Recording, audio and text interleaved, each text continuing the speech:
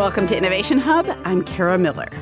One Friday night, a number of years back, a woman came on TV and tried to be funny.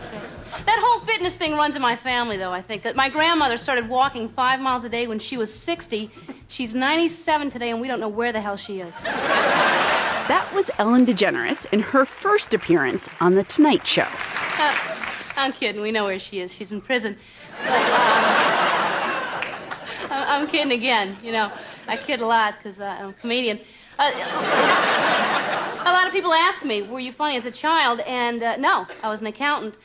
But what DeGeneres was doing was something that happened all the time in 1986 and still happens all the time. Stand-up comedy. Just one person on stage using just their mouth and their wit to get laughs. Wayne Federman is a comedian who has studied the history of stand-up, and he teaches about comedy at the University of Southern California. I talked to Federman in late 2019, and he argued stand-up, as we know it, doesn't go back all that far. It was only really invented about 100 years before DeGeneres did her stint on Johnny Carson's late-night show.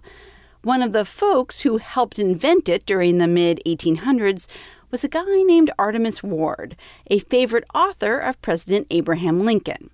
Ward made a whole bunch of money doing essentially stand-up gigs around the country, which is how he met another pioneer of stand-up, Mark Twain. Twain, as you know, wrote these incredible novels and then opened this publishing company so he could publish them because he thought he was getting ripped off, and because he was a terrible businessman, was basically broke. And it was like, hey, Artemus Ward got people to pay $1 a person, that would be about $20 today, to see him do these lectures. Maybe I can do these humorous lectures. I'm a funny guy. And that's how he made a lot of money towards the later part of his life. What was unique about all these folks, from Artemus Ward to Ellen DeGeneres, was that they weren't funny because they were actors or silly singers or dancers. They basically just got up on a stage as themselves and said funny stuff. And we listened. Will Rogers, who was born in Cherokee Nation, an area that would become Oklahoma, turned into a star of comedy during the Great Depression. He joked, "My people didn't come over on the Mayflower, but we were there to meet the folks when they landed." And one of the areas of comedy where Rogers staked his claim, Federman says, was an area that proved to have a lasting legacy: political humor. His whole thing, Will Rogers, was, all I know is what I read in the paper, and he had like lines, we have the best Congress money can buy. Right. That still works. We have the best Congress money can buy. Still works today. Still, Will Rogers, still crushing it. And then he had a great line. He goes, I'm not a member of any organized political party. I'm a Democrat. Mm-hmm. So way, way, way more gentle than what passes for political comedy today, which is more about eviscerating somebody rather than like, hey, we're all in this together and we have slight differences. Federman, who hosts the podcast The History of Stand-Up, notes that in the years when stand-up was a relatively new creation, it fortuitously bumped up against another relatively new creation, radio. And the combination was explosive. Indeed, the reason that we all know about stand-up comedians today may well be because of what radio did to comedy. Comedy is always an early adapter to new technologies. We thrive on it. Just a quick example would be podcasting. Like when that came around, comedians supercharged podcasting immediately. We're talking about sports and movies, and Mark Maron has this incredible show where he interviews comedians, and it continues to this day. Radio brought comedians into Americans' homes. Rural Americans, Americans who couldn't afford to buy a ticket to stage shows, and a new brand of star was born. You would only see maybe Burns and Allen maybe once a year or something if they toured through your town, whereas once they got on that radio show, it was every week. Or Jack Benny every Sunday night, the Jell-O program. Or Bob Hope with Pepsodent. A generation later, stand-up comedy would be, no surprise, an early adopter of another game-changing technology. In the late 1940s, a few thousand Americans had a TV set. By the early 1950s, 12 million sets had been plopped down in American living rooms. Like all technologies, TV would favor certain stars and not turn out to be so great for others. Federman says, consider two seemingly similar shows. Both debuted in 1948, one on CBS, one on NBC. The CBS show was called Toast of the Town, later called The Ed Sullivan Show, which people now think of as like, oh, that's the guy that introduced the Beatles or Elvis Presley to America. Right. Okay? And then on NBC, they had basically television's big bang moment, which was Milton Berle hosting the Texaco Star Theater on Tuesday nights. Oh, we're the men of Texaco. We work from Maine to Mexico. There's nothing like this Texaco of ours. Our show tonight is powerful. We'll wow you with an hour full of howls from a shower full of stars. People just went to bars to see this thing on television, and he did like an old-fashioned, very raucous vaudeville-type variety show. And he was dancing with people and dressing as a woman, as Carmen Miranda, and like it was just it was outrageous is the word I would use. He was so big that he was on the cover of Time magazine and Newsweek magazine the same week. Wow. And his nickname is now Mr. Television. So he was the guy. But here's the interesting part of this story is that he burns out after like 6 years of doing this show. But Ed Sullivan Show, Toast of the Town, and he's a newspaper columnist. He's very ill at ease in front of the TV camera. But he also puts on a variety show. He hosts it. We have a big show for you tonight, and we're going to kick it off with a lot of comedy. George Carlin, Rodney Dangerfield. That becomes a staple of Sunday night television watching for almost 30 years. It ends in 1971. There's been no variety show on primetime television that's come close to that record. Little, Carl Reiner, and Mel Brooks, and Flip Wilson.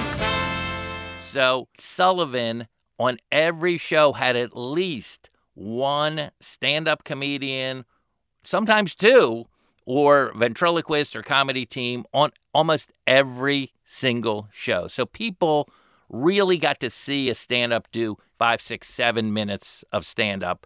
And so that was the first time people like saw people doing stand-up. Yeah. Well, let me actually play you a clip of somebody who appeared. This is her on The Ed Sullivan Show. This is the comedian Joan Rivers, who would, of course, go on to have an incredibly long and successful career.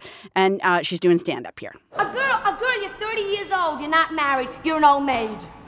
A man, he's 90 years old. He's not married. He's a catch. It's a whole different thing.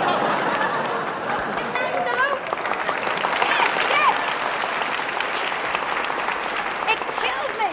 You have an extra man. Bring him along. Bring him along. He's 98. Bring him. Bring him. He's dead. Bring him. I can hear you laughing. It's still pretty funny, isn't it? To me, it is. It is. No, it is. It totally is. You know, the age difference with men and women, that men are a catch older, but that's not so true for women. It totally works, I think. Yeah. And that's obviously all you have to do is see these Hollywood movies where it's still happening, where the guy's 50 and she's 24 and their husband and wife. How hard was it, for a woman, somebody like Joan Rivers, to create a really successful career, as she did for herself, in stand-up at the time that she did it? Well, it was a boys' club, and it was hard. I mean, at one point she was part of a comedy team, and then she hired some writers to help her out. But she was very determined to be part of this scene. She just loved it, and had seen Phyllis Diller do stand-up. And just a side note about Phyllis Diller always performed with gloves on her hand because she felt like when she saw a clown in the circus, they were usually wearing gloves. So that's how Phyllis Diller felt about stand-up, like, oh, this is like an act you're doing, you're putting on this character. Okay. Whereas Joan Rivers was like, oh, I'm a girl, I'm a lonely girl from Larchmont, and I'm trying to meet a guy, even though I think she was married for a little of that. But, that was her. She was the single gal trying to make her way through the world in a very modern way. It's, again, this is always, stand-up is always generational. So, like, that was groundbreaking for Joan Rivers to be doing back then on The Sullivan Show. We were talking about what was happening on TV in the 50s and the 60s and 70s. Meanwhile, you also had people who were not doing such sort of broad-based comedy as your Bob Hopes and your Joan Rivers, and they were kind of pushing the envelope on what could be said in public. One of them was Lenny Bruce, and we're going to play a little bit of that, and then I'll ask you about that. Let's do it. If the bedroom is dirty to you, then you are a true atheist. Because if you have any of the mores, the superstitions, if anyone in this audience believes that God made his body, and your body is dirty, the fault lies with the manufacturer. Wayne, tell me a little bit about Lenny Bruce and what his role was in comedy at that time. Other comedians had been arrested on obscenity before Lenny Bruce. That was not new. But what was new was that he made it part of his act, and he made it part of his persona. And there was a Time magazine article that called him and these other comedians from the 50s the sick comedians, because they would talk about things that were a little outrageous. And he was like, oh, this isn't an insult. I'm going to run with this. This is going to be the name of my album. So between that and writing books, he started actually making fun. And that routine you're playing right there is sort of like part of it. He had a routine called Religion Incorporated, and he made fun of religion. Now, that was something comedians, first of all, they weren't barely swearing on stage, let alone attacking someone's belief system. I mean, that is a huge run for a comedian to do. So a lot of the police in these big cities tend to be Irish Catholic, and they would arrest him for obscenity if he said any of these words. We would say words that usually weren't in public at the time, and he would say them on stage and get arrested. He never spent time in jail, but he was on bail. And between that and the heroin, he eventually dies in 1966 of an overdose. But I think why he's crucial to this story is that he really used his life as the platform to build his stand-up act. And he started out as he did impressions. If you see that old television clip when he's on Talent Scouts, he's just doing impressions. Just very mainstreamy kind of comedian. But once he went through this Rubicon, had this understanding like, oh, my views of the world, my point of view, which continues to today, obviously all over late night, that's the basis of it. And my truth and how I'm seeing the hypocrisy of modern America. So he was part of, this where people are using comedy as satire to make a broader point. And that clip is a perfect example. Do you think of it as there being sort of two streams of comedy? There's kind of like what was happening before millions of people every night on shows like The Ed Sullivan Show. And then there was people like Lenny Bruce and, Richard Pryor and George Carlin, and people who were doing things. I'm not saying a lot of people didn't see those things, but they probably weren't going to be featured on The Ed Sullivan Show, I don't think. First of all, well, it was interesting. I mean, a lot of comedians have these development arcs. George Carlin is one of them. If you watch early on, he's very buttoned down. Has a necktie. His dream was to be a big TV/movie comedian. His idol was Danny Kaye. That's the career he wanted. Yeah. And then Richard Pryor, same thing. They all go to the Village. They try to come up with an act that'll get them on the Merv Griffin Show and then later the Tonight Show. So this is very mainstream stuff that they aspire to. Danny Kaye was in White Christmas, right? Yes. This is very mainstream. And then both Carlin and Pryor have this epiphany, usually when they're performing in Las Vegas, when they're like, what am I doing here? Well, who am I performing for? This is ridiculous. I don't like, these businessmen that I have to make laugh with my Indian sergeant routine for George Carlin. And so they both kind of move away from that and get more personal. There's an incredible album that George Carlin put out called AM/FM. And the AM side is like his mainstream. Time for the 11 o'clock report. First of all, the headlines. Welcome wagon runs over newcomer. Pen pal stabs pal with pen. And Jacques Cousteau drowns in bathtub accident.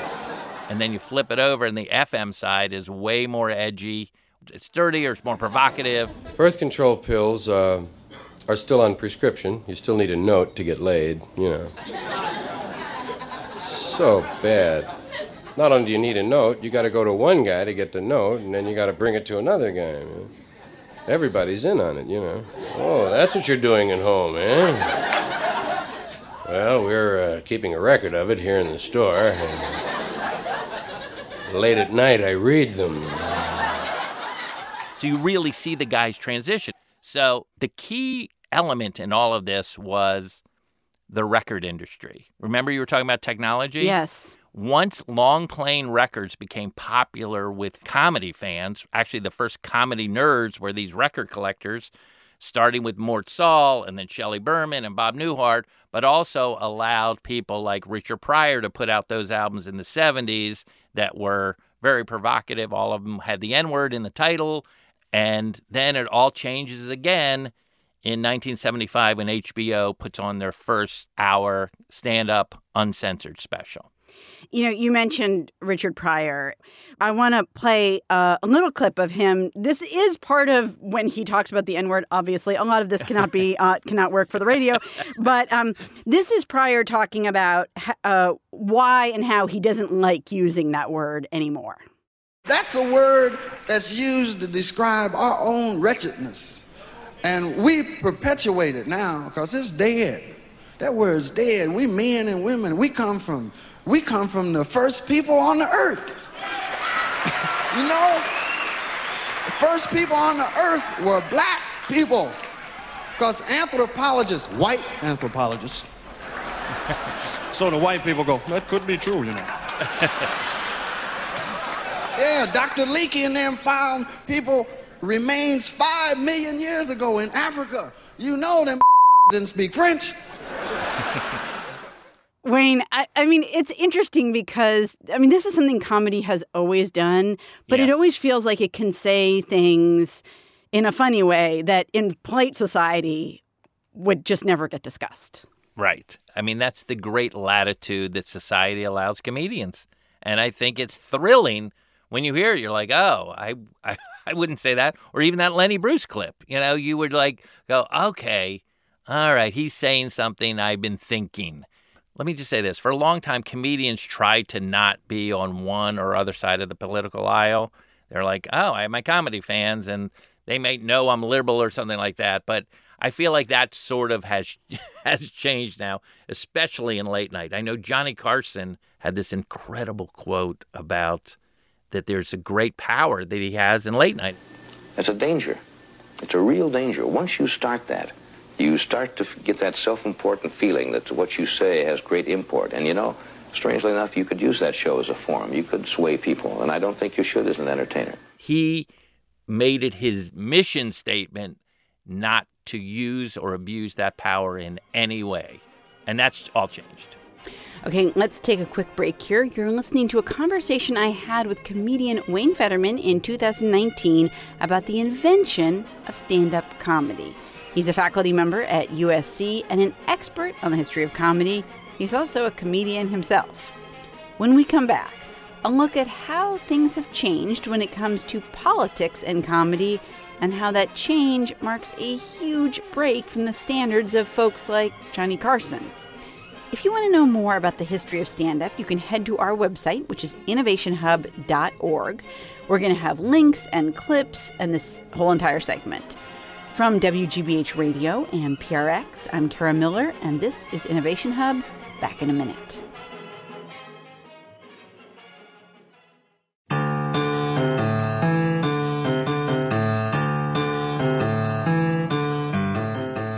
Welcome back to Innovation Hub. I'm Kara Miller. In the 1940s, a man named Kalman fought for the U.S. during the Second World War.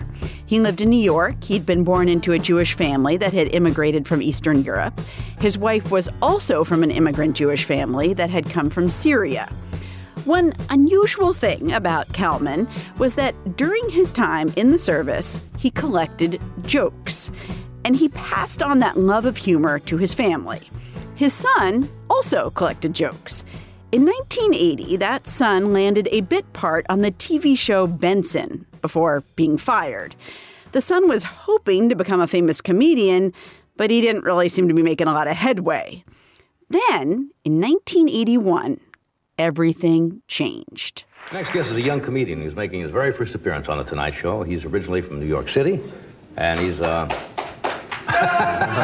same guy who knows about your record. He's worked a lot of small clubs, both in New York and Los Angeles. Would you welcome him, please? Jerry Seinfeld. Jerry? He was one of those places comedians would perform at to sort of elevate their career to a stratospheric level.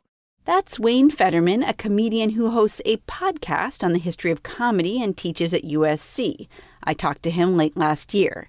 He argues that stand-up comedy itself had really only been invented in the late 1800s by folks like Mark Twain, who realized there was money to be made, not just as funny actors or funny singers, but as regular people who wore regular clothes and simply told jokes from a stage. Which is exactly what Jerry Seinfeld did when he first appeared with Johnny Carson. Television had proved to be a technological blockbuster for stand-up comedy, and for Seinfeld, Carson's stage was the place to be. Why? Well, Federman says, because of his track record. What happened in 1973, Freddie Prinze goes on the show. He does this incredible set. Carson talks to him afterwards and says, "Oh my God, there's no greater thrill I have than presenting these young comedians." And suddenly, The Tonight Show, which had just moved to L.A., all these comedians, Leno, Letterman, all these comedians moved to L.A. to try to get on The Tonight Show because Freddie Prinze becomes a sitcom star the very next week. Seinfeld's appearances on The Tonight Show would eventually, of course, make him famous, in large part for a certain brand of comedy that was rarely controversial, but focused more on everyday situations and ways in which he thought they were weird. I love when they have criminals on TV, especially these really wild, like they have a terrorist or a mass murderer. The guy's always covering up his face. You ever notice this when they're hauling him in? Of course. What is this man's reputation that he has to worry about protecting it? I mean, what is he up for a big job promotion out of the office or something? I mean, is he interview? Yeah. He's afraid the boss is going to catch it and go, "Isn't that Johnson from sales?" You know.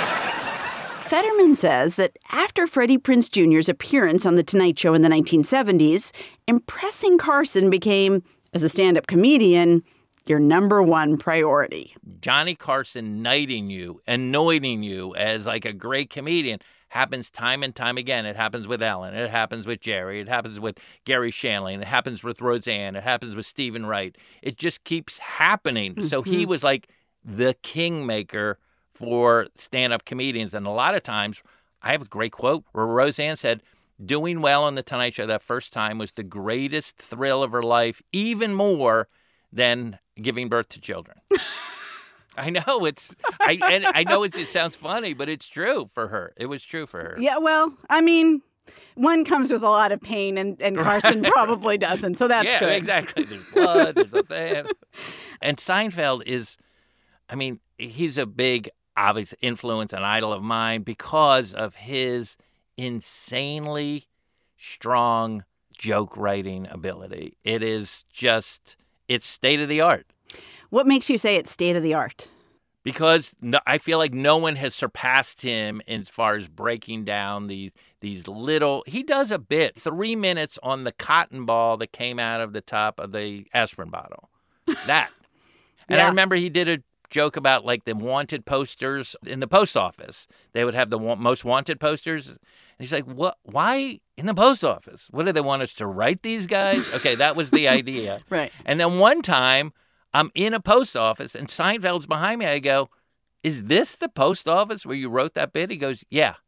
And I go, "That's it. That is modern stand-up Seinfeld comedy," where he's like, I'm in line trying to buy stamps and he's like, "Oh, this could be 4 minutes of material. This thing right over my shoulder."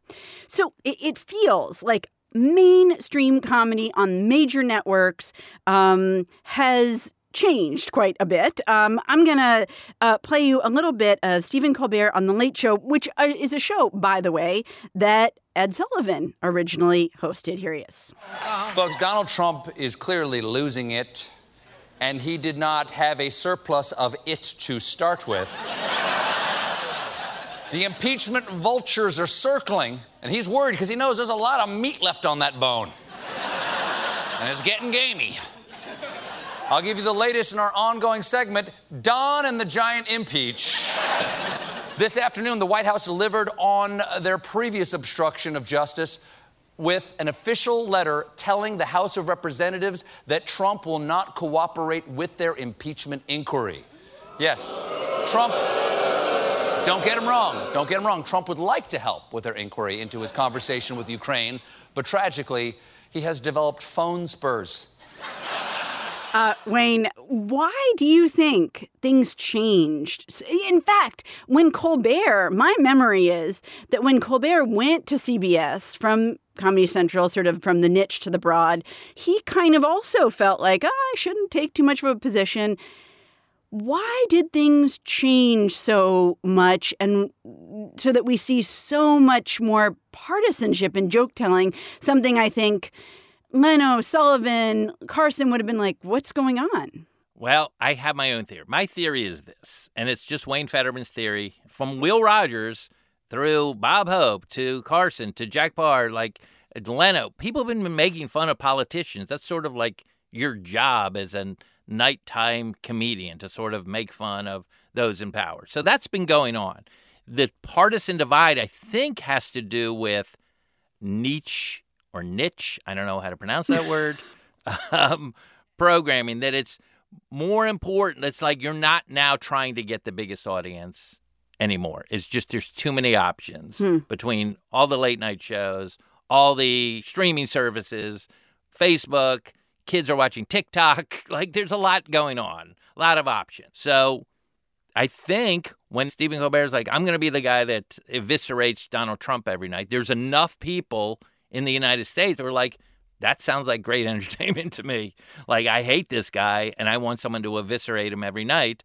Like, that's enough to get advertisers and to make the show popular and to be a voice in society. Do you see, is there a person or a platform that you would point to and say, this is really something that's interesting and changing, and keep your eye on this?